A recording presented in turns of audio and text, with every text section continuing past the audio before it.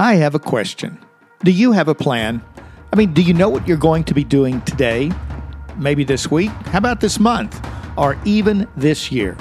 Well, let's talk about planning today in today's Men's Moment. Hey guys, welcome to Men's Moment, a weekly short devo for men to challenge and encourage you to engage in authentic, Christ-centered manhood that is biblically directed. Take the next 5 minutes and enjoy a moment of clarity in your life's purpose, a man's moment of purpose. When it comes to making a plan, in my 30-plus years of speaking and consulting, I have never had an audience with greater than 5% of the attendees indicating they have a plan of any kind. And men fall far on the short end of the 5%. If you don't have a plan of any kind and you just kind of go with the daily flow, you're definitely in the majority. But you are also definitely outside the guidance of the Bible. Hang with me and let's look at this together.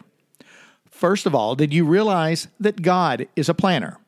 When we read the story of creation in Genesis chapter 1, verses 1, all the way through chapter 2, verse 1, we find that there was planning in God's creation. Each new creation day built upon the former day to create our world. Even the creation of man and woman had a plan. When man fouled up in the Garden of Eden over in Genesis 3, God already had a plan for our salvation through Jesus. Now be honest, if you don't believe in planning, you really must ask yourself a soul-searching question. Do you truly believe God has a plan for your life? Anyway, going further, we find many examples throughout the Bible of people creating or working with a plan. After Moses led the people out of Egypt, he initially did not have a plan to deal with their daily issues while they wandered in the wilderness, until his father-in-law Jethro approached him and told him the stress he was encountering was unhealthy, and then gave him a plan to deal with it. You can see that in Genesis chapter 18, verses 16 through 23. What about Joshua and his plan to take Jericho? Or how about Nehemiah and his plan to rebuild the walls of Jerusalem? Even Jesus had a plan to develop men to do the mission that would be needed after his resurrection. You can find that in Matthew 28, verses 19 through 20, and Acts 1, verse 8. So Scripture fully supports the idea of planning. Take a look at Proverbs 16, verse 3, where it says, "Commit your work to the Lord, and your plans will be established." Or Proverbs 19, 21, where it says, "Many are the plans in the mind of a man, but it is the purpose of the Lord that will stand." How about Luke 14, verses 28 through 30, where it says, "For which of you, desiring to build a tower, does not first sit down and count the cost?" In other words, you plan whether he has enough to complete it. Otherwise, when he's laid a foundation and is not able to finish, all who see it begin to mock him, saying, "This man began to build and was not able to finish." Or even a final one for right now would be Psalms 20, verse 4, where it says, "May he grant your heart's desire and," listen to this, "fulfill all your plans." Now, in each of these verses, there is no question about whether we should plan. God expects us to use our intellect, our talents, gifts, and drive to make a plan to accomplish goal. The challenge, though, is in how we plan. Too often, we rush into our planning with the wrong starting premise in mind, or the question of, what do I want to accomplish? We totally ignore the God part. We forget that He has plans for us far greater than anything we might think of on our own. What then, you might ask, is the proper way to approach making a plan? Well, here are some guiding steps.